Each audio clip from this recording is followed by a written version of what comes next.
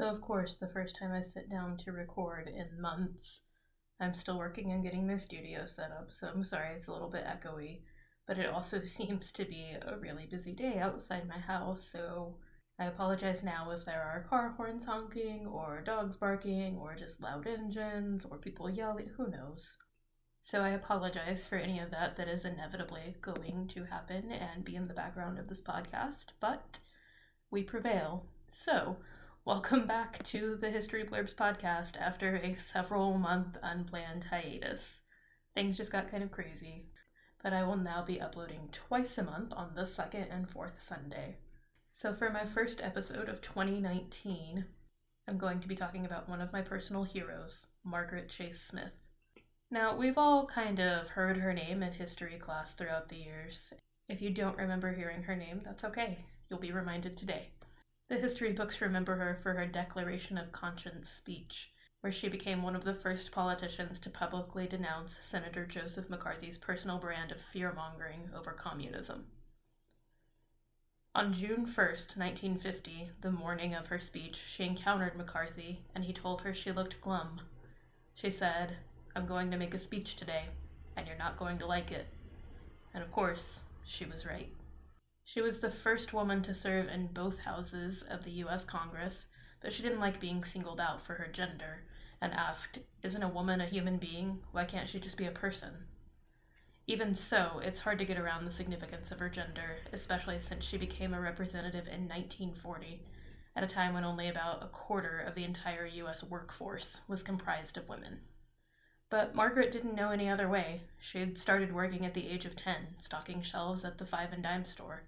And when she graduated high school, she became a teacher in a one-room schoolhouse for 28 weeks. And then she took a job as a telephone operator for a whopping 10 cents an hour. A few years later, she became the circulation manager at the local Independent Reporter, where she met her husband, Clyde Smith. They were married 11 years later, and he was 21 years her senior. A few years after that, Clyde was elected to the House of Representatives, with Margaret working as his full-time secretary. And when he died of a heart attack in 1940, she was elected to complete his unexpired term. It was a common practice at the time for a wife to complete her husband's term if he died in office. She was later elected in her own right. She's the first, and so far the only woman, to serve as chair of the Senate Republican Conference, and voted against President Nixon's unsuccessful nominees to the Supreme Court. She was a strong supporter of the space program, and a charter member of the Senate Aeronautical and Space Committee. James Webb, a NASA administrator, once said that the U.S. never would have put man on the moon if not for her. In mid-November of 1963, President Kennedy held what would be his last press conference, where he was asked to comment on the potential candidacy of Margaret Chase Smith. The prospect of a female presidential candidate seemed preposterous at the time, especially in the mostly male press corps. But Kennedy treated her seriously, calling her a very fine lady, but saying she's a very formidable political figure. 1 week later, Kennedy flew to Dallas. His death was a shocking experience for the nation, including Margaret Chase Smith. She canceled all of her speaking engagements and commitments for the rest of the year, deciding not to announce her decision on whether or not to run in the Republican presidential primaries until late January at the Women's National Press Club. Her campaign director drafted a choose-your-own-adventure style speech for her with two different endings, one announcing that she was running and one declining to run. He asked her not to tell him her decision in advance. She portrayed herself as a reluctant contender and itemized many reasons not to run, confessing that she has no money, no time to campaign, and no organization to speak of. Then she announced that she was going to run for the GOP presidential nomination just the same. Her campaign had no press, no advance team, no headquarters, no chartered planes, no rallies, and she had very little time on the road because of her devotion to her Senate duties. Newspaper stories about her entrance into the race invariably mentioned her appearance and age, calling her trim and attractive, but calling her age a disqualifying factor.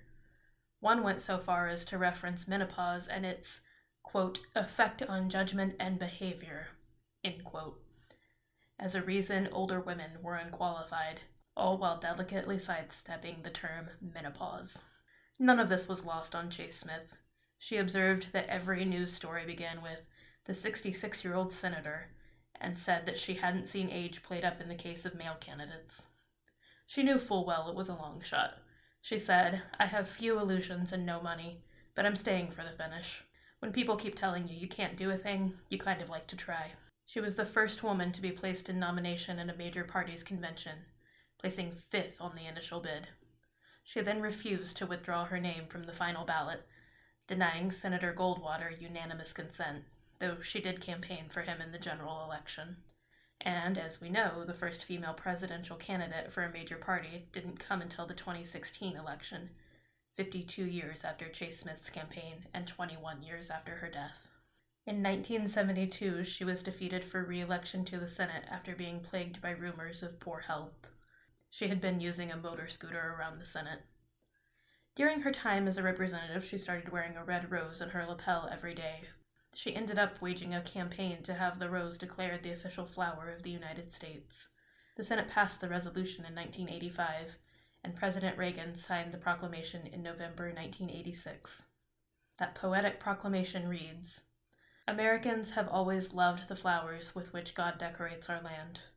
More often than any other flower, we hold the rose dear as a symbol of life and love and devotion, of beauty and eternity. For the love of man and woman, for the love of mankind and God, for the love of country, Americans who would speak the language of the heart do so with a rose." We see proofs of this everywhere. The study of fossils reveals that the rose has existed in America for age upon age. We have always cultivated roses in our gardens.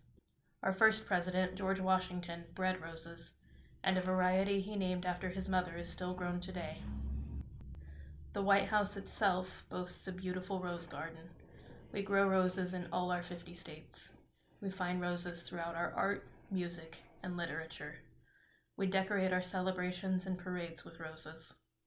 Most of all, we present roses to those we love, and we lavish them on our altars, our civil shrines, and the final resting places of our honored dead. The American people have long held a special place in their hearts for roses. Let us continue to cherish them, to honor the love and devotion they represent, and to bestow them on all we love, just as God has bestowed them upon us. The morning after Kennedy's assassination, she laid a red rose on his former Senate desk. Okay, I was going to end it there, but I decided I wanted to end on a slightly lighter note.